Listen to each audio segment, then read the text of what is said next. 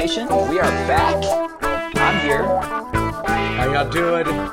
Kevin is here. I'm here. We also have some wonderful guests that we'll get to in a second.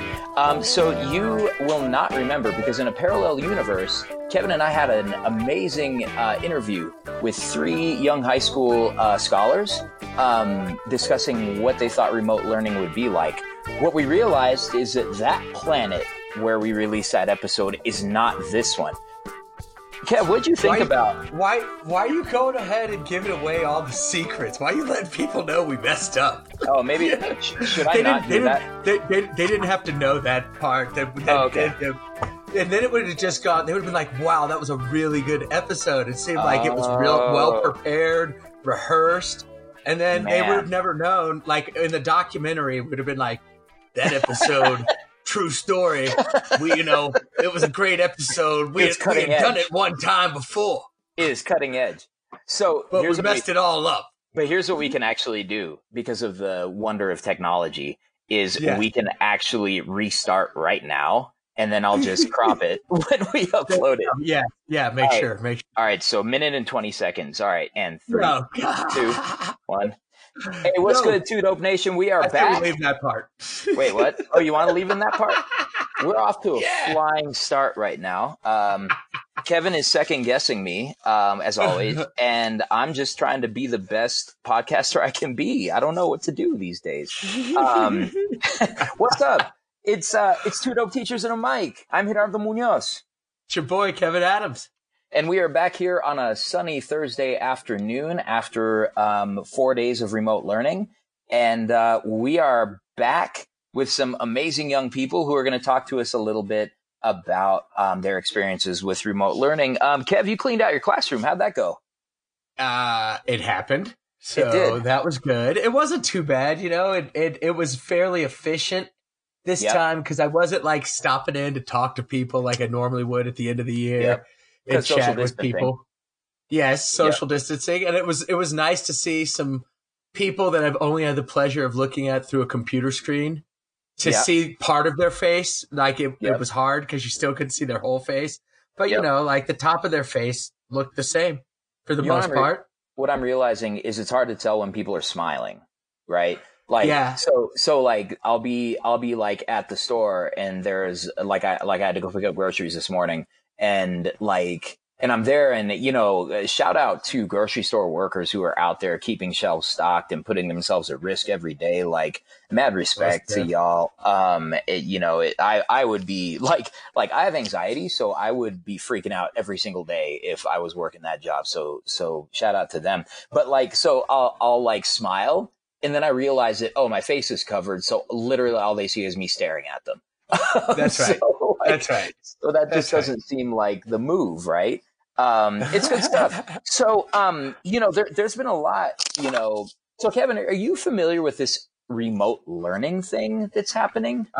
I'm an expert on remote learning. As you said, we are. I don't know how. Day 4 of week 3. So I've become an expert. Yeah, I'm a quick study. We're so good at this job. Like, just throw whatever at what's the lyric from Diamonds from Sierra Leone? I had to leave the boat so I could walk on water, right? Yeah. Difficult takes a day, impossible takes a week. And after 3 weeks, man, we run this. So as I understand, remote learning isn't just us sitting behind a screen and putting stuff out there. Like, that, right? Yeah. I'm pretty sure it's not just that. I would hope not. Like, I think that there's students who are affected, but you see where I'm going with this? You got to go with me with this buildup. Where I was like, where is he going with this? No, yes. Remote learning doesn't just involve teachers. It doesn't. It also involves students. It does. Like, pretty directly. And students are being asked to deal with some things. Yeah. Who wasn't at the table? Who wasn't at the table when we were planning all this remote learning stuff? Wait. I know this. Yes, that's what I was going to say. Students were not invited to participate in like the design of remote learning. Like, and we're going to, so I think that this is yet another place where decisions are being made for students, not necessarily by students. So we had this revolutionary idea. We What's should that? talk to them. We should talk to them. We should ask them, hey, so like, how's this going? Like, are there things you like about it? Or are there things that you don't like? And to do that, we have brought 3 of the most fantastic scholars that we know. Do y'all want to introduce yourselves in alphabetical order? Oh. So we have Amy, Kyrie, and Esme. So yeah, who wants to introduce themselves first? So who are you? What do you want us to know about you? And that just is by way of an intro. Wait, so is that me first? Yeah. Amy, I would say so, yeah. Yes. Okay, sorry, my bad. It's all good. Well, okay, I'm Amy. I'm in 10th grade. I go to DCIS at Baker. What else am I supposed to say? I think that's good. Okay. Cool. All right. Yeah, that's about it. Who's next, alphabetically speaking? I'm Esmeralda. I also go to DCIS at Baker, and I am also a sophomore. All right. And that leaves, last but certainly not least, I am Kyrie. I am in 9th grade, and yeah. Excellent. All right.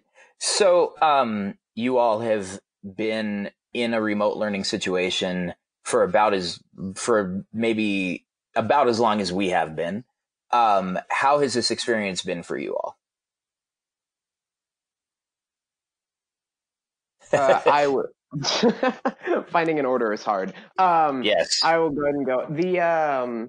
I definitely think it's been a adjustment. And the first week and maybe the first part of the second week was really like a shift. It was kind of a struggle just getting adjusted to all the new things. But I think now that we're starting to get into the later half, I think it's slowly become like everything's become more fine-tuned and been more polished and things like that.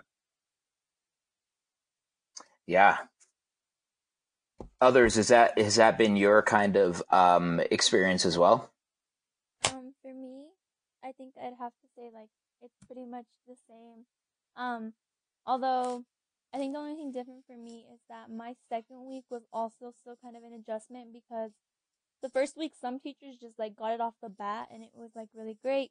And they like fine-tuned things as we went, but some teachers just had a really bad first week, and they got it the second week, and it was easier to adjust to what they were gonna do.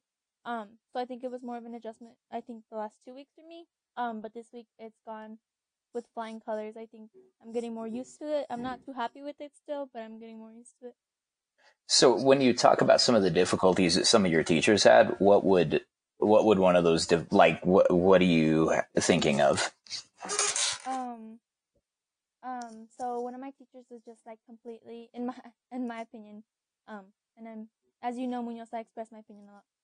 Was very yes. Discombobulated. That's a great word. And then on the first Friday, they were like, okay, like any feedback?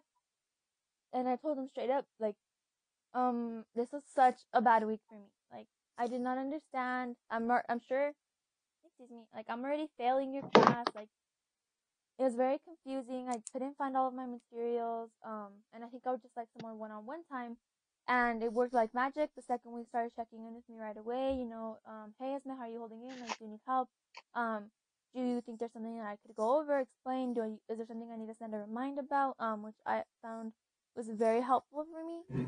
So I think the whole like discombobulation, and also just the fact that it's remote learning, so it must have been a difficult first week for even our teachers. I definitely understand that. But it was so good to me that she took into consideration what I was trying to tell her.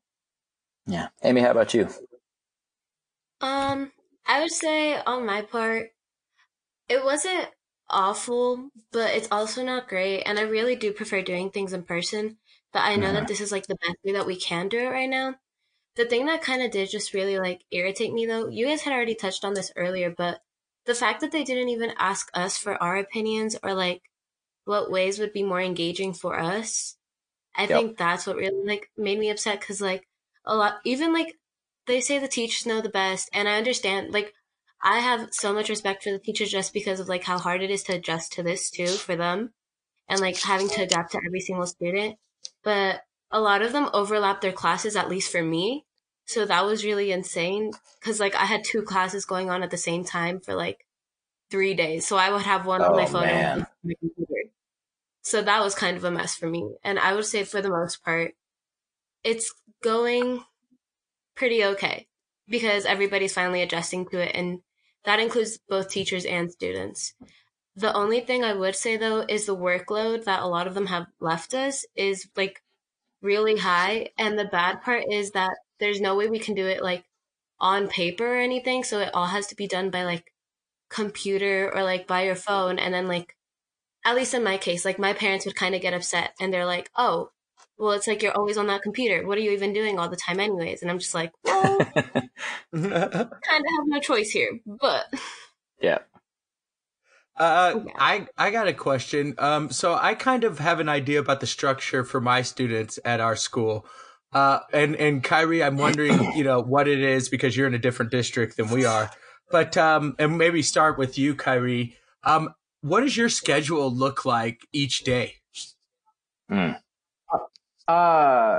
So when you say that, do you mean like the personal schedule that I have laid out, or do you mean the schedule that the teachers have tried to make for me? Well, I'd love to hear both, but start first with the schedule that the teachers kind of gave you, and then like kind of how you navigate that. How have you adapted that to your life, and kind of what works best for you? Because I think that's helpful for teachers to hear. So I will say that my teacher specifically, I know some other teachers at my school have not done as well with this, but I know a lot of my teachers have been pretty freeform with the way that they allow you to do your assignments, which I think is really nice. The thing that does make it a little bit odd is the communication windows get really hard. So like if you have a question, then it gets really hard because you've got to find when you have to do the assignment and when to line it up with their communication windows and this and this and this. But I definitely do think that with a few exceptions, the majority of the teachers have found a pretty good schedule that at least helps the students get around their schedule. So at your school, you don't have to be like, we know like at some schools I've heard like they're like, you are in period 1 online from 8 to 9, and you're in period 2 online from 9 to 10, you know, all the way through the day like a normal school day would be. Your school, it doesn't sound like, is doing it that way. Yeah, our school is not really doing that. It's essentially just they give us, specifically the way they do it, the majority of the teachers, they give us a folder and with a whole bunch of assignments and guides and things, and they say, this is what you do this week. Go do it. Which...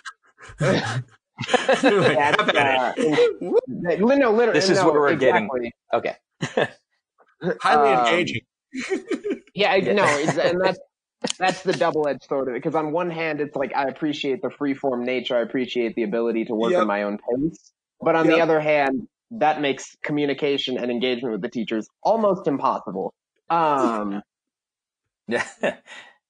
Yeah. So that's interesting because I think what I've seen just in talking to other teachers is that there is such a spectrum in how schools are rolling this out, both from the district level and in the individual classroom level. Like my kid at her school is expected to be in digital classrooms like every morning for 4 hours, right? And so what I've noticed is a lot of exhaustion on her part because you're just like literally having to stare at a screen for 4 hours. What you're saying, Kyrie, seems to be that maybe a little bit of streamlined communication would be okay with you, but that overall you do appreciate having the freedom and the flexibility to do things the way they work for you. Yeah, I think I think a balance is important. Yeah. And how have you worked to find that balance, Kyrie? What have you kind of done? How have you navigated this system? The best way I do it personally is I have to schedule myself. So I set times each day for myself when I have to work, which makes it a lot better because then it's like, okay, here's the window I need to work. Here's the next window I need to work. Here's the next window I need to work. And that works. And I keep saying with a few exceptions because there definitely are a few exceptions of the teachers who want you to work in specific times, and then I've got to work around that. Yeah. Oh, okay. Cool. That's really interesting.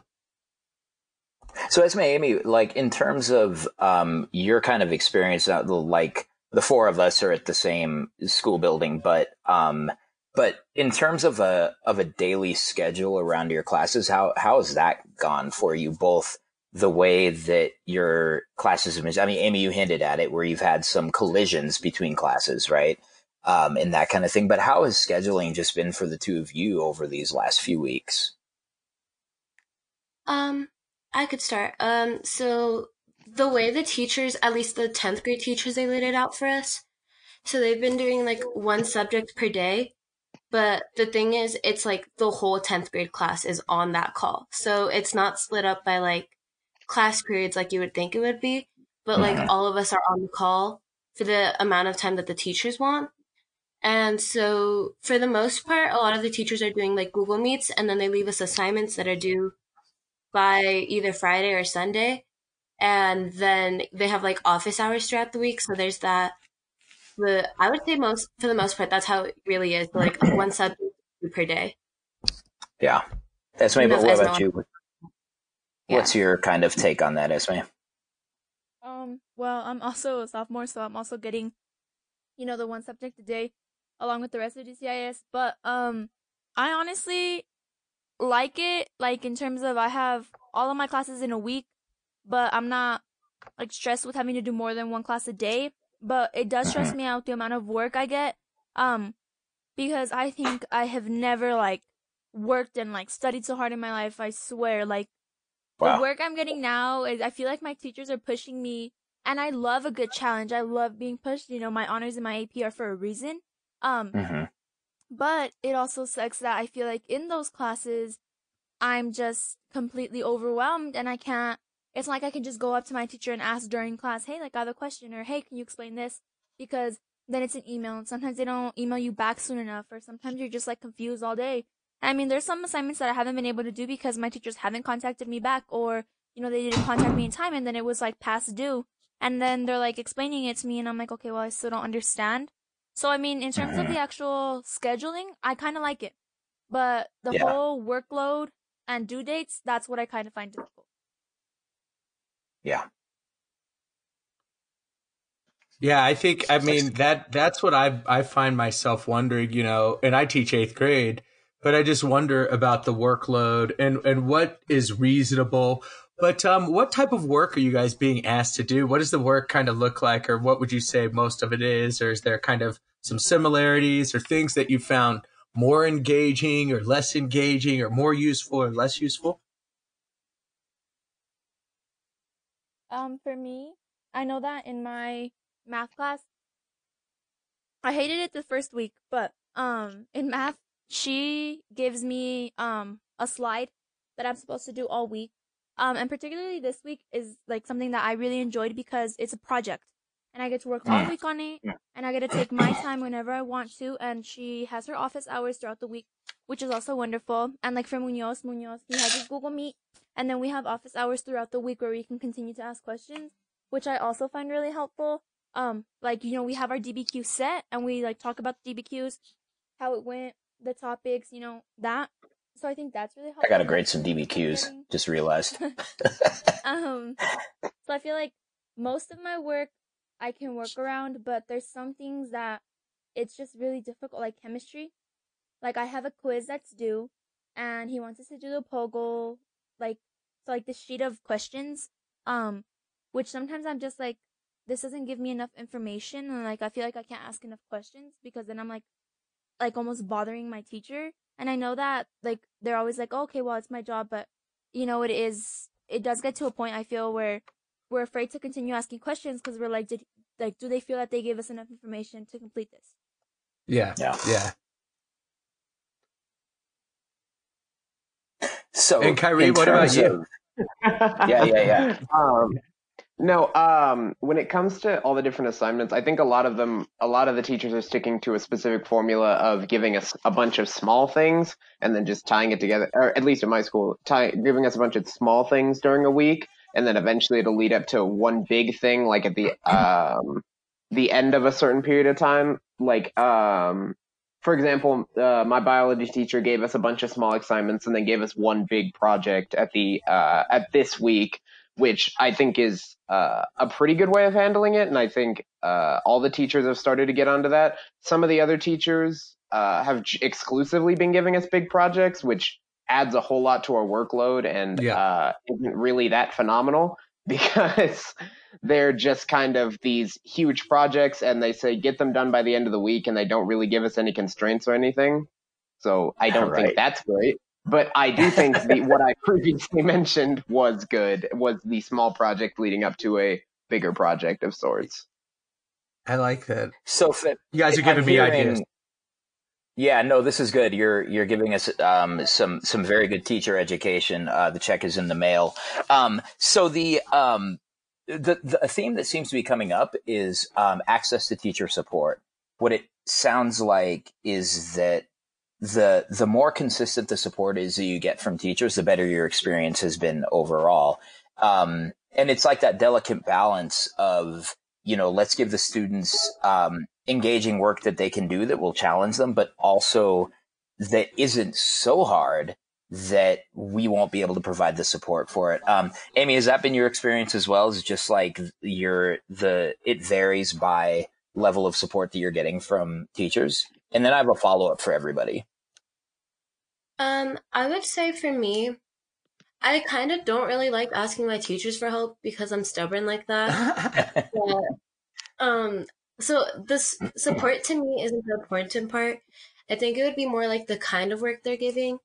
I feel like personally, half of the work that they have been giving me feels like busy work, if that makes any sense. Can you say more about that? So what do you mean when you say busy work? Because we hear this a lot from students, that they do feel that there are a lot of teachers who give a lot of busy work. Just in case somebody has never heard this term, or maybe they misunderstand it as teachers, can you explain that a little bit? Yeah, so I would say at least like right now with online schooling, I would say like they give us assignments. Like there's some teachers that have been giving us like 2 to 3 assignments per week. But like the thing is, we never go back and actually talk about them, or like they don't even tell us the importance of what the assignment was for.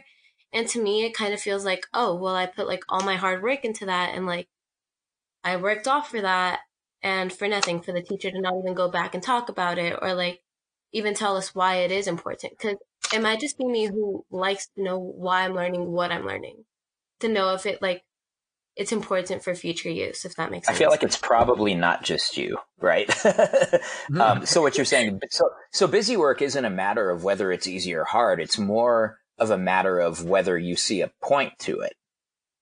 Yeah, and it's not even like a point to it. Like, yeah, it's cool to learn like random little facts, guess you could just bring it up in a conversation. Mm-hmm. But the thing is, like, when it comes to prioritizing work, in my case, there's times where I don't know what to prioritize because teachers make it seem important. But then when you actually like log into your class, then it's like not important at all, or like it didn't matter at all. Interesting. 100%. Yeah, you want to say more about that?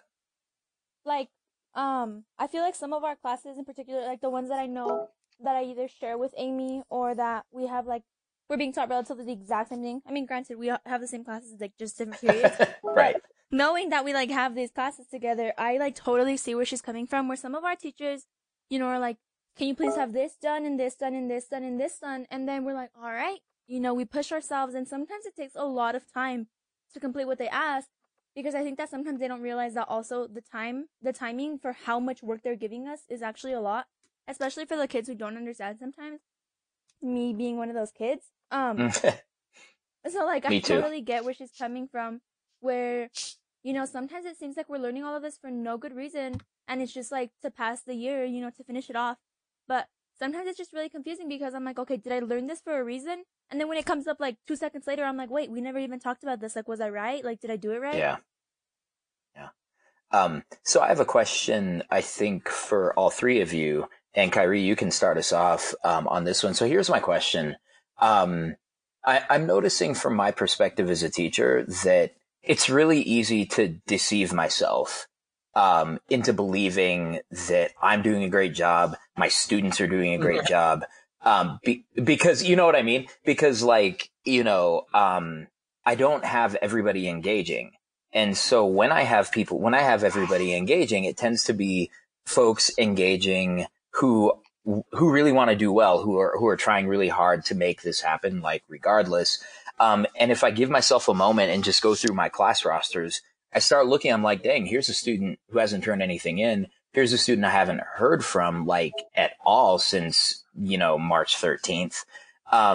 So my question to you is, are there people in your social circles who are really, really struggling to kind of keep up and to be engaged in their work? And what is it that's causing those struggles? And Kyrie, do you want to start us off with that one? Sure, I can start us off. I definitely think it is. I have seen some people who, for some classes where they're throwing out a lot of assignments, or whether they aren't or not, sometimes it's just harder for people to keep up. And I think the two things that really go into that are either whether or not they have the drive to do the assignments. Not even that a lot of people don't, but I think it's just hard when like you can't personal motivation. Exactly. It's hard to have. It's sometimes difficult to achieve that level of personal motivation. I also think some teachers have a really high workload or really low workload, which again goes back to that personal motivation thing. It's hard to get motivated when either the assignments are too little to really matter or the assignments are too much and it's just overwhelming. I think it's just the fact that a lot of times it can get overwhelming is the point that I'm getting to. Yeah, definitely. Yeah. Amy, how about you? I would say personally, I do know a lot of people that are struggling with it, but it's more for personal reasons because it's either like them that they're mentally struggling right now because they don't feel like they have the capacity to deal with it because they're trying to focus on other things, or even like at home, like they have to help take care of their younger siblings or like they have to help out around the house and they just don't always have the time that like some of their classmates do. So like when they show up to class, they feel like pretty lost and like they're wondering like, oh, well, I can't speak up now because they're talking and then I'm not going to sound the same, if that makes any sense. And I haven't been here and I don't want to be wrong. Yeah, like I've had a lot of people come to me about that and it's kind of like a hard situation to address, but you just have to find the right way with each thing, like each person. When you say you have to find the right way, do you mean yourself as their peer or us as teachers?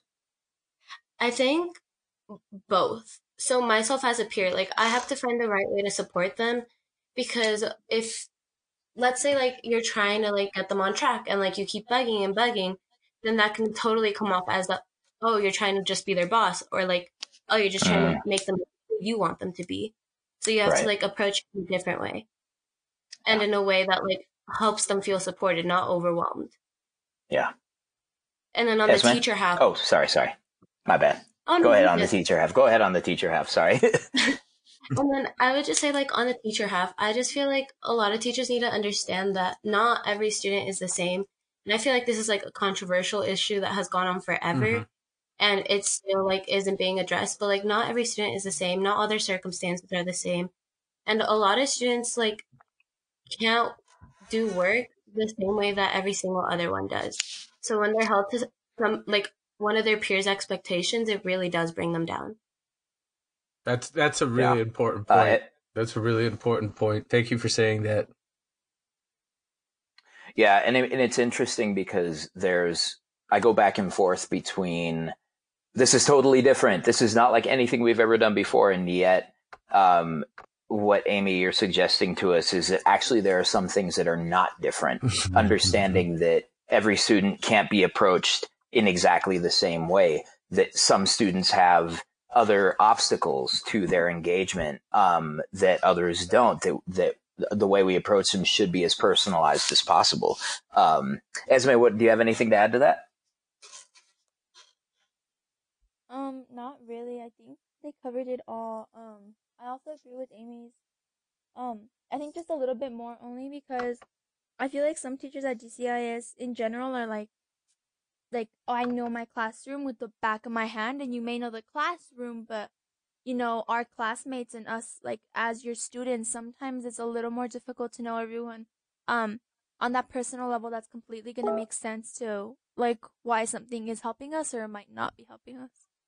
Yeah, definitely.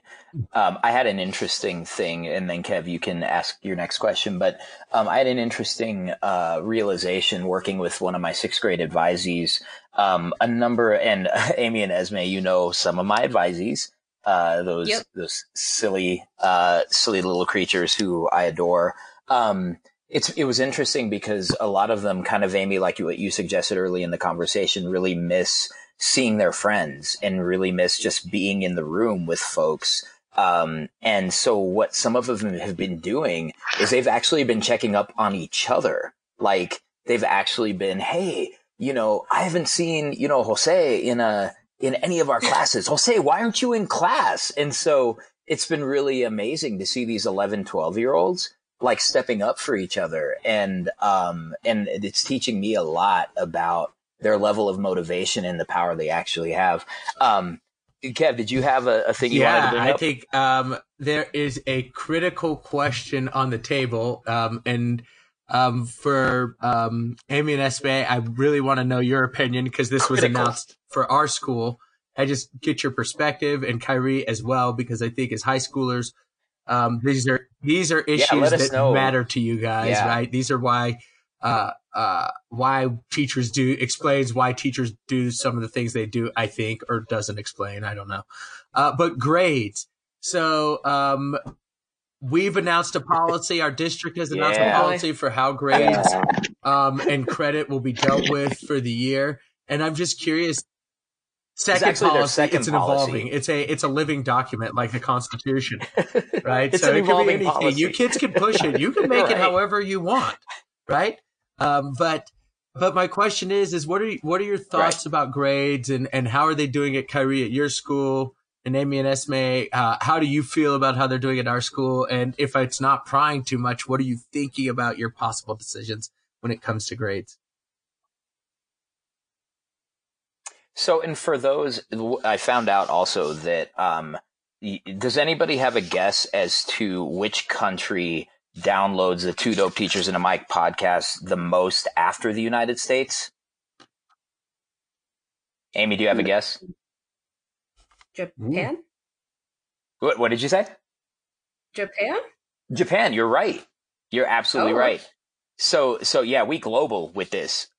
So for those who are unfamiliar with any of what's happening in Denver, Colorado education, Denver Public Schools initially issued guidance that stated that all high school classes would be considered pass-fail, credit or no credit, and grades would not be a thing. And then they received what they described as feedback from what they described as the community, which they defined as some parents and students that kind of reversed course and said, actually, you like how we do data in this district?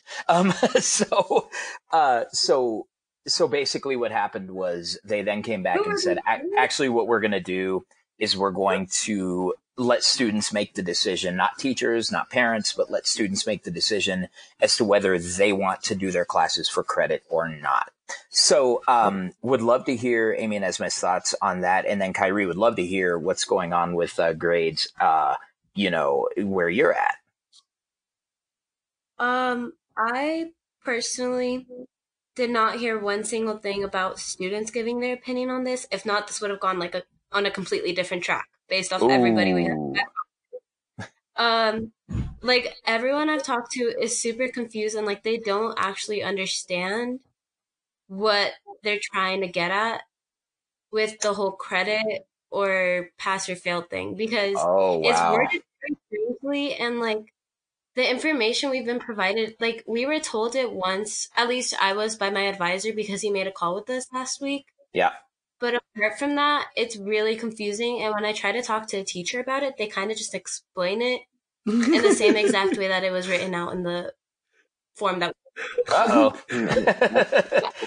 That's like, here, we want to read it to you. Isn't this part of our evaluation? It's like, are you able to explain things in more than one way? Yeah. So for you, there's been lots of confusion. Go ahead, Amy. Sorry. I mean, that's mostly it. I think it's just been very like confusing and like I don't understand it, and up to today I still don't understand it after rereading the form like 3 times. Wow. So did we do a better job of explaining it? It might just be me who doesn't understand it, but like the people I've talked to, like who have texted me and asked me about it, that's like, Amy. This is important feedback because I was one of the people who was involved in crafting that letter. So I appreciate it. No, I was confused in writing it, or helping to write it. So. Well, because then there's always no. I mean, it's for you guys. It's for you guys, and I think if you don't understand it, that's a big problem. Especially if we're saying that you have the ability to make a decision based on what it says. And I don't remember ever being asked.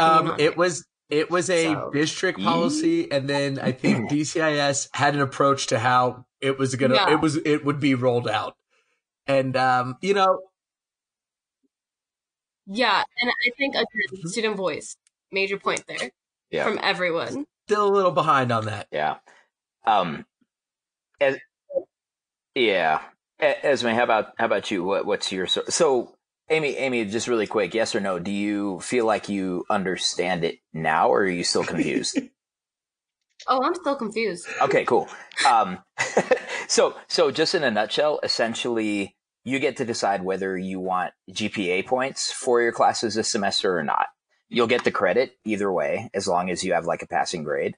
But it's up to you to decide whether you want a letter grade, which would contribute to your GPA, or just credits, which would not affect your GPA one way or the other. And so that's kind of how that is. So we'll come back to you on that one. Esme, your thoughts, and then we'll go to Kyrie. I know for a fact that Amy is not the only student who is like definitely confused. Like, I mean, now I think I've understood it only because like I had to ask questions about that. Because when I first heard that it's pass or fail, I was so angry. I texted one of my teachers that I felt like I could vent to, and I was like, "Miss, you guys need to fix this like right now. I don't know what's going on, but like, please stop playing with me. Like, I really had a good GPA." And then she was like, "Oh, psych, you thought like it'll be fine, like you'll still get your credits." And I was like, okay. But then y'all switched it up on me again, and we're like, y'all can have your GPA back. And I was like, well, now I don't know if I want my GPA back, only because even though I think I'm getting more used to remote learning, I don't think that I'm gonna be say this. I think this is really important. It's gonna sound bad, but I don't think I'm ever gonna. For real. I don't think I'm ever gonna be as good of a student remote learning wise versus in person. Like, I just don't think I can get there. I think my like visual learning part of me is like completely like over and underwhelmed at the exact same time, because I don't feel like I'm getting enough visual learning. Some of my teachers are just like totally confusing me. Others are just like really lame. So like personally, I've been so like, I think this is a difficult decision for me because I don't want it to affect my GPA negatively. Right. And if I could just do pass failed, which would also be great. But there are some things that, you know, I've applied for that I've tried to get done that do use my GPA. Yep. So like now I don't know where a lot of those things leave me, because, you know, a lot of them haven't communicated to me. Like for example, my semester abroad, right now they're totally putting everything on stop because they can't give out any more scholarships until they realize, you know, is COVID going to be okay by the time that we're going to start school back up again? Like, can we even give you your scholarship that we were going to give you? You know, things like that. And my scholarship was based off of my GPA. So I think some of those things are really important to me. And obviously I want to continue to do those and have those as an option. But it's also really difficult to decide if I want to do that and risk like totally messing up and like having a bad GPA. That's or a really just, important point, Esme. You know, and I think you nail it on the head. Can I be the best student possible when I'm learning from home? You know, and I think you guys hit it up that we all know that each one of our homes are different, right? And not in a bad way, you know, but our homes are different because we are all different people. We're raised in different places, different values. We think different things are important in our families, you know. different ways of expressing ourselves and communicating with each other. And, you know, I think it's difficult unless we're going to say, you know, we understand that you were learning in their classroom, which was your home, right? Your space. And so I really appreciate what you're saying. And the difficulty of making that decision when, you know, there are things that are really important to you because you care about your grades and you want to have the best GPA, but you're kind of put in this position of like, now I have to choose, you know, is it, you know, what do I do? What do I do? Which one am I going to protect? My GPA? You know, because I know I might not be as strong as I would be normally. So it's just a tough position. And I'm just really bummed and wish the district had kind of stuck with credit, no credit, and not put these kind of decisions on students.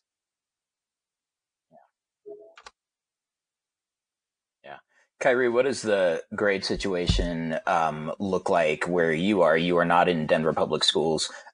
So what decisions were made there? And to Amy's point, Amy, that quote that you said is just echoing in my head. I don't remember being asked. Esme, your point, I'll never be as good at remote learning as I am at in-person learning. Yep. I hope these are quotes that people are framing and putting up on their classroom walls so they can remember. So Kyrie, what's going on with grades and what are your thoughts about those? So I just want to, it's been really interesting listening to you guys talk about your system because so always is. And here's why, because they gave us clarity, like they gave us a very clear explanation. What's happening right now is the way they're handling the system is our grades are staying like letter grades, are staying as percentage grades, but across the district is what I'm assuming the way this is going is your grade cannot go down, it can only go up. That's a policy in DPS, yep. Yeah, I think DPS has said that also. Yeah. And it's funny that you say that because like I've said, when listening to you guys talk about your policy and explain it, they haven't given us really any clarity about the long run system. They've just said this is what's happening now, and they haven't given us for anything for the end of the year or later what's going to be happening. A lot of my friends and myself included were fine with what's going on now, but we're all just kind of antsy because we're like they haven't told us absolutely anything about what's going to happen to our grades at the end of the year, whether or not they'll just bump back up to where they were when the semester started or what's going to happen. They haven't given us any clarity about that. So it's not necessarily that they've explained it poorly. They just haven't really explained it at all. Wait, yeah, I guess a bad explanation would imply that there's been an explanation. Precisely. Yeah, no, to give a bad explanation, there has to be an explanation in the first place. Yeah, no, they have told us that your grades cannot go down; they can only go up, and that's pretty much all that we've gotten from the district, from the student level. CCSD? Yes, I am. That's it. Okay, but yeah, that's pretty much all the clarity we've gotten. So, yeah, that's literally it. Yeah. It's amazing. Like, and you know, I try to give people a break, right? Because like this is new to everybody. Like, I don't know, Kev, right. You didn't have a class in teacher school called How to Continue to Teach from a Computer during a global pandemic. Like did you have that class in there? No, I did not have that class. I didn't have a class called What Do You Do When Your Kids Can't Read? Which probably you think they would have that class, but they don't have that class, which I think was more reasonable than what to do when you're teaching from home during a pandemic. How are you culturally responsive when you're being beamed into someone's house? Yeah. Right. And let's be honest. Right. Media is not the most culturally responsive thing in the first place, right? Overall. So now you have teachers who weren't very culturally responsive beamed, and we've talked about this, right, before at the beginning. All of this beaming into your house to, like, I guess, colonize your house from the inside.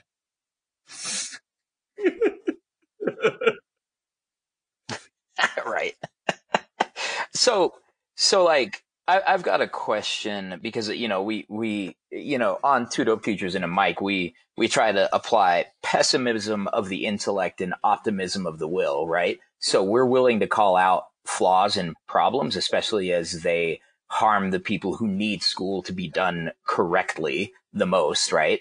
But we also try to look at, all right, so how do we start moving forward? So in a second, I want to ask you all to talk about, so what should we all learn collectively? I don't just mean students. I don't just mean teachers. I don't just mean parents, principals, district level administrators. As an ecosystem of schooling, what are some lessons that maybe we should be taking and keeping when we're back to in-person classes whenever that happens? So let that soak for a second. I have some data. And that could be stuff that we were doing before what should we remote stop learning doing, too, and right? I always think that's and what should we keep, and how should we grow from this? Yeah, no doubt. It's kind of a question of what are the implications for this period for all of us trying to engage in schooling? What should we be learning? I have some data. You want to hear some data? Yes. We all like data. So I sent out a very simple Google form, and I hope that it made sense. Yeah. But it was basically letter grade or credit, and just asking students to what just grade fill level in of student? whether they want a letter grade or whether they are happy with the pass-fail credit. So Okay. This is all of my high school students. So I have respondents from grades 9 through 12. I also have respondents, Amy will be one of these, who take more than one class from me. So, we can dig into that. But here's what I have so far. Currently, 37 respondents out of 100 students on my course load. 64.9% are preferring a letter grade to 35.1% looking for just pass-fail credit. So it's interesting because in a preliminary way, now I didn't ask for comments or additional explanation or anything like that. But in a preliminary way, what that says to me is that students are thinking seriously about this issue, which it doesn't mean that wanting a letter grade means that you're serious. What it means is that people care about this. I got like close to 40 respondents in the first hour that I put this survey up. And so to Esme's point, to Amy's point, to Kyrie's point, there seems to be real concern among students about what this means grade-wise for them. And it's a lot to ask of our students to, in the midst of a literal global pandemic, in 2 to years, be thinking about, hey, what do you think is going to be the best for your future right now? Yeah, no, but I think that's important. It's kind of we have some time, and I think, Kyrie, you pointed out that we have some time before this all wraps up and it's all over. And I think we kind of did what we always do in education, where we rush, we see there's a problem, and we hurry and rapidly try to address the problem as quickly and as what we think is effectively and easily. Effective and easy are often, synonymous, right? But we try to do that. And in doing that, we ignore critical voices, right? And so what I hear from the students is, I was involved with a meeting with adults, and just for over 2 hours, actually 2 meetings, one that lasted 2 hours and another one that lasted almost an hour and a half, trying to wrap our heads around what does this all mean, and why would some kids choose letter grades over credit, no credit? Why would we use the terms pass, fail versus credit, no credit, and we talked about what Esme pointed out, for some kids, they're like, wait, I'm going to fail. I shouldn't fail. I've been working at this. Right. And I think also looking at the issues of equity, how does this play out? Right. I think we've gone to a situation where the school building is an equitable place where learning happens. It's an equitable learning environment for all of its problems. We try to make it as equitable each day. It's still not. When we've gone to remote learning, we've totally increased the equity. And for some people, their thought is increase the workload, give kids more to do. And, I just think we've got to figure this out in a way that makes sense with the kids, and help them understand, right? Credit means that you got through this, right? And it also tells me, Gerardo, when you talk about your kids wanting grades, it tells me that you have students that probably have relatively good grades, right? And those are probably relatively engaged students, Yeah, it'd be interesting to see. it'd be interesting to see, because one of the concerns I have is that those who are able to pad their GPAs will, and those who are not able to pad their GPAs won't. And then what does this play out for colleges and universities? That's kind of everybody looking concern. At the year 2020 on a transcript, it's an asterisk year, right? They're going to know. They're going to be like this, and what was going on in 2020? They're going to know. The kid did take a dip, they should right? Know. What happened? Why are there so many kids that just have credits? And so I think this was a conversation that our kids need to be involved in, to understand and really gain perspective around, and be at the table in shaping the policy. But if not shaping the policy, because I think the way our district has set it up is they have the ability to make the decision about what their grades look like. But what does that mean, and what's the benefit? I might have an A in my AP class, but I might have a D in that algebra class that I needed to be in and be with my teacher every day to really get that B that I had before. And so what's best for me, and if I got to make a decision, what benefits me the most? Because that's the goal, is for students to benefit. There, I'm done.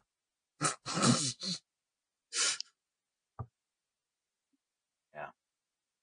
There you go. And just as an aside, and then I want to hear, just sort of your feedback, students, about, how we should be proceeding. What should we be learning? What should we be moving past? What should we be moving into when we go back to school? Did you see the funny thing about, I don't know if you sent this to me, which would make this a really dumb question. No, I haven't seen that. So everything that went down with Philadelphia. So Amy, Esme, Kyrie, you would love this. So in Philadelphia, big city, a good amount of communities of color, good amount of people struggling through poverty and that kind of thing, not great internet access throughout their school system. They're doing remote learning. And you know what they told folks who didn't have good internet connections at their homes? They told them, well, if you sit in the parking lot of your school, you can usually get a signal. That's amazing. Huh? So they're literally telling these young people who are doing their best to succeed, oh, if you can't get internet, just go sit in the parking lot. And the spaces are probably more than 6 feet apart. So you could probably just everyone sit in a space and do your work. I mean, first of all, there's so many layers to that.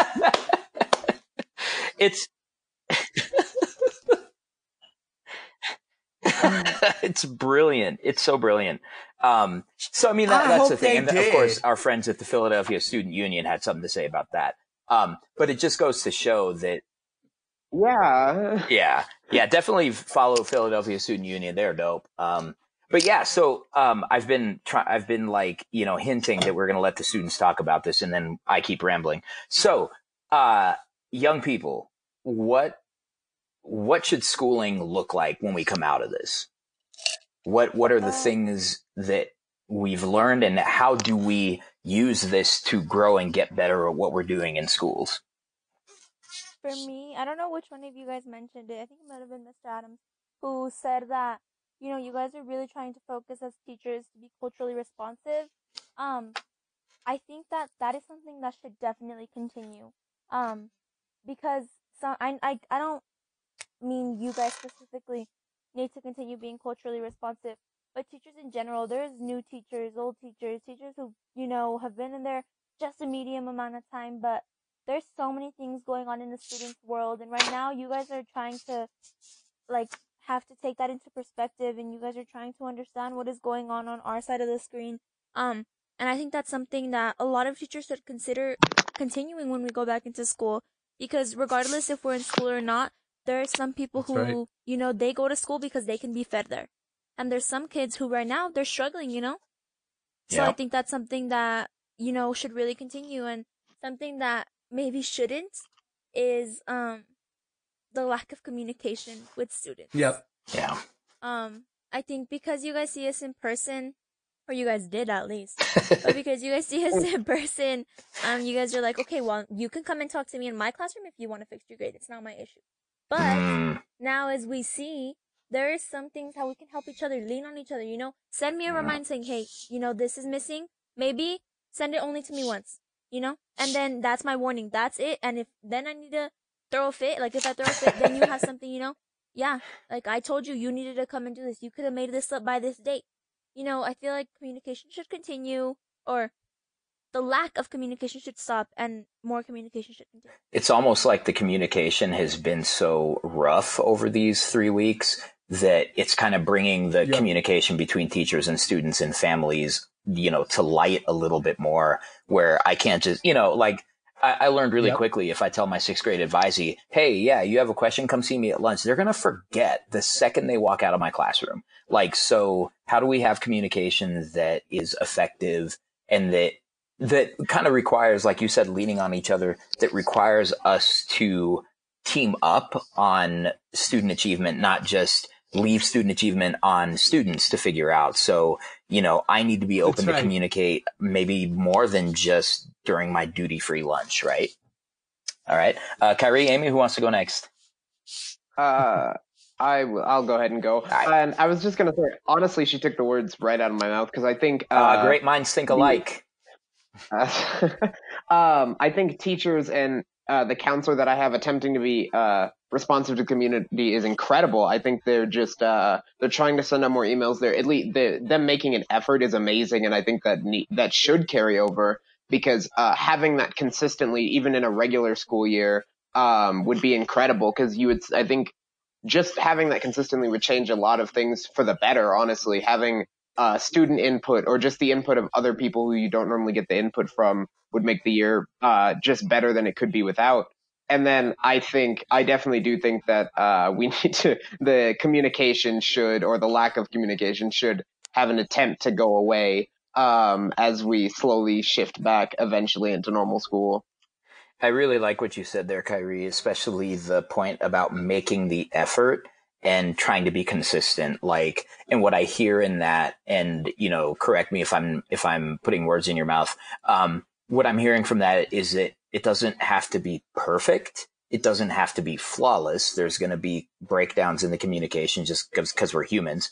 But it would be nice to see the effort, and it would be nice that there would be some consistent expectation of communication. Right, exactly. As long as both sides are trying to make an active effort, then I think it doesn't have to be perfect, exactly like you said. But I do think as long as everyone's making the active effort, that's when it starts to improve. All right. Amy. I would really say they kind of said a lot of what I was planning on saying. Dang, great minds do think alike. The thing with mine is, I kind of took it in a different way also. I had that idea, but also, apart from just, being, aware that students have more of a life going on than just outside of school, that's my big thing. Right now, students are, struggling to just even, get work done while they're at home. What does that say about, when we go back to, or if we go back to, life, to normal, kids with extracurricular activities or kids who have, a bunch of clubs, how do we do it is my question. Yeah. Especially, right now if we're struggling that much. And a lot of teachers aren't aware of that, and they, don't take that into consideration. And if they try to, tell the teacher, I've just been super busy, they're like, oh, well, that's not my fault. So I think that's another super important thing. Yeah. And I feel apart from that, I think you and I have actually talked about this, Munoz, is to not have school starting so early. Man, I stand for that. I don't even mean it in a selfish way, I just want to sleep in more. But I mean, our brains, they've obviously been functioning better now that we've been starting later than, when we start, 7 in the morning. Oh, man, I know. Totally. It's not just how we feel in the morning. There's actually science that backs up a later school start. So that would be a lovely thing to add. Do y'all want to hear something really funny? So I just got a text from a friend who informed me. So you know how we're talking about these struggles with technology. I think you've talked about how some teachers are really good at this, some aren't, and it's just been really clunky. So here's word for word. Here's the text I received. In a district meeting about graduation with a bunch of central office people, they had to restart the Zoom meeting because they forgot to include the chat box. So So like, it's amazing, like how this is all going. You know, and I think there's a measure of like, listen, we're all needing to, you know, open up our minds and realize that we have a lot to learn. No, and I think we need to acknowledge all the learning too. There's been a steep learning curve. If we have kids that have learned to transition into remote learning and are doing all of this stuff, they're learning time management skills, like you guys mentioned, how to really manage yourselves. You know, I think we're learning a lot of different stuff about how we can approach school and freedom, and how we approach, you know, usable space. You know, how do we take this technology and create space where you guys can collaborate in a way that is responsive to you? You know, because I hear some things like Kyrie saying, you know, I appreciate the freedom to kind of choose my schedule, you know, and I know I have some 8th graders who are very productive at 1 o'clock in the morning. I'm not saying I want to stay at school till 1 o'clock in the morning, but creating different options for the way the time looks and the space looks, and you know how we navigate it. Maybe there, you know, I have a cousin who is a math teacher right now Vampire hours. In Atlanta, Georgia, and that's how she operated all the way through college. I'm amazed that she could be a teacher, but she reverts to her vampire hours in the summer.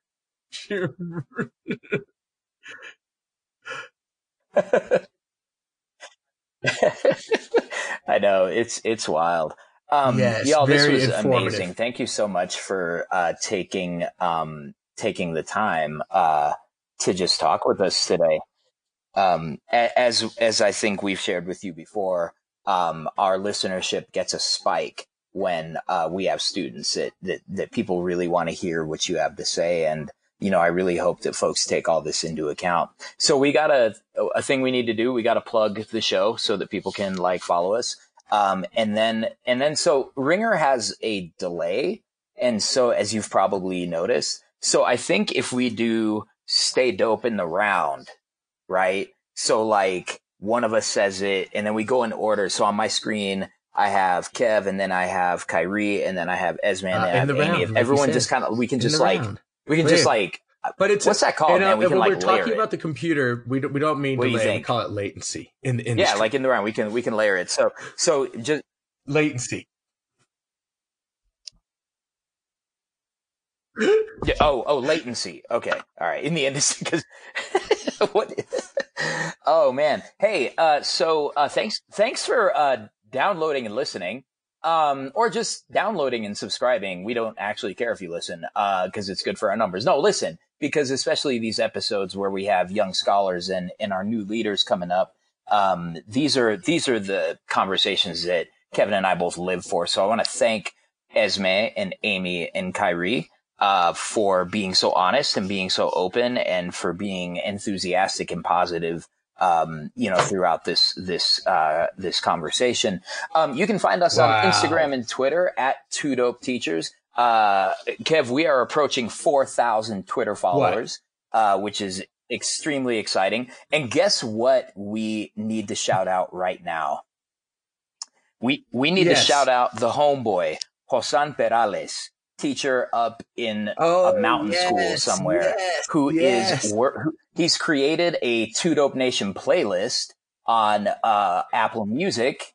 Yeah, there's a 2Dope Nation playlist. You can find it on Apple Music. He is the curator. And he's designing us t-shirts. Yeah. So here's what's dope. He has a young student who is who's a street artist who has a lot of experience like with graffiti art. He is designing a 2Dope Nation t-shirt that people can wear to show that unlike some places in the world, our borders are open, baby. Our borders are open. We extend. The only way to become a citizen of the 2Dope Nation is to say, I want to be a citizen of the 2Dope Nation, and we will take you in. Give us your culturally unresponsive. No, I was kidding. That's exciting, and we will be posting pictures as soon as we have that kind of stuff. So shout out to Josan. You are the man. It's dope. It's dope. You can also follow us on Facebook, 2Dope Teachers, or facebook.com/2DopeTeachers and a mic. You can also email us if you old school like that, 2DopeTeachers@gmail.com. So for Kevin Adams, for Kyrie, for Esme, for Amy. Want to invite you all in this quarantine to stay dope.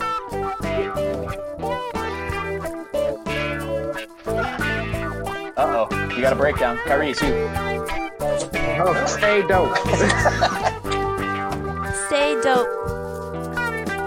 Oh, stay dope. Yes, this is great. That was awesome. Thank you all. Oh, stay dope. Yeah.